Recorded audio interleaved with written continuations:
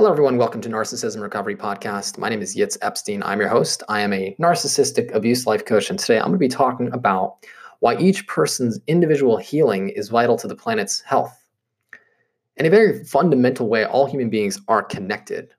What one person does is going to affect others no matter how small the action.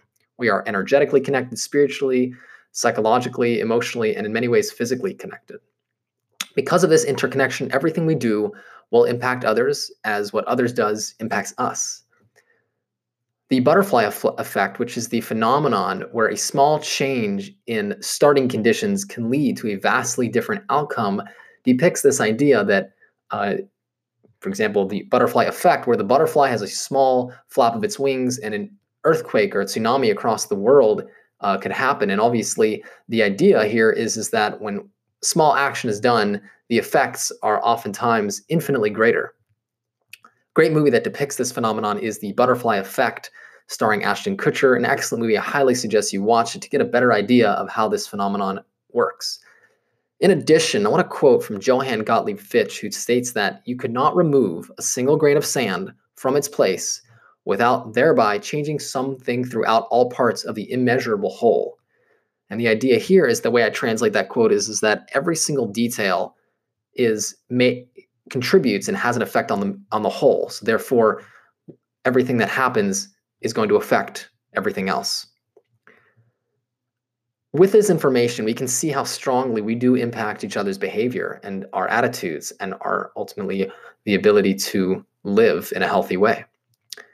Take a conversation, for example. When two people engage, after the conversation, there is either a satisfaction of the need that the conversation was hoping to be met, or there's a frustration that there's a misunderstanding and that the needs that the conversation was engaged in for were not met. We are all interconnected much in the way a mobile is. And if anybody doesn't know what a mobile is kind of an ornament that hangs from the ceiling or from a baby's, oftentimes seen in a baby's crib, where there's different things hanging off from this round circular, usually those things hanging off are toys the baby can play with. It's in balance, and therefore all the parts of the mobile are keeping the other parts in balance. And I like to compare this interconnection of all humanity to a mobile.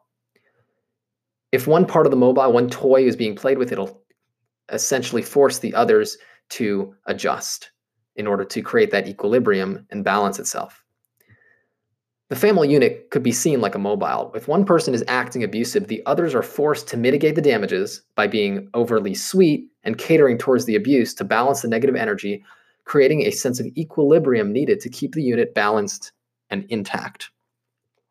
If one person were to stop playing the quote-unquote role they are forced to play of this family mobile, the mobile would be out of balance, and if long enough out of balance, it might collapse, or it would be severely impacted, forcing great discomfort for the others in the unit. When one person from a family unit decides to heal and leave their own toxic nature behind, as well as the toxic nature of those around them, it causes an issue within this family mobile, and the others are forced to adjust. And because of this, oftentimes, if you decide to heal, those who were in your mobile, so to speak, are going to want you to stay. They're just going to be resistance, because when you do leave, it'll force them to adjust. And this is oftentimes where you see scapegoating or bullying or hoovering in order to get the individual who left, in order to heal, come back and balance the mobile. This also serves to explain why the scapegoat child is so vital to the narcissistic family unit. They are, in a sense, keeping the mobile balanced by absorbing the negativity and making sure that others don't have to deal with it. When this scapegoat child, if they decide to leave, it creates a massive problem, because it forces the others in the unit to finally deal with the negativity that they have been projecting, disowning onto the scapegoat child that has been dumped onto the scapegoated victim. When a person finally decides to heal, they'll usually lose friends and family who were connected energetically in low toxic vibrations.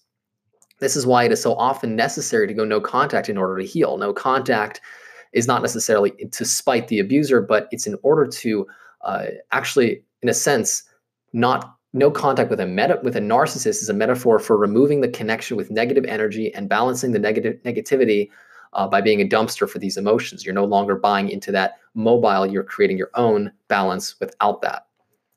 Once healed, a person will then connect with others who are higher energetically, higher vibrationally, who respect boundaries and are not leeching and stealing your resources. This affects every aspect of a person's life, as they are now in a much better position to attract and be attracted to, as well as be a match vibrationally for healthy people, healthy situations, jobs, and experiences, etc. In addition, by healing yourself, you become a living example for others to heal their own wounds, inspiring them to walk away from their negativity, both internally and externally. You are also going to be assuring that the karmic debt of your ancestors, so the energetic field that you've been living in, which is oftentimes intergenerational, is dissolved. So you actually heal that, and your children and their offspring won't have to suffer and ultimately need to heal their wounds. So by healing your own negativity, which was most usually there from your parents and their parents, as well as their ancestors, you clear that negative energy and negative, so to speak, karmic debt, and therefore you are free to raise your vibrations to the highest level.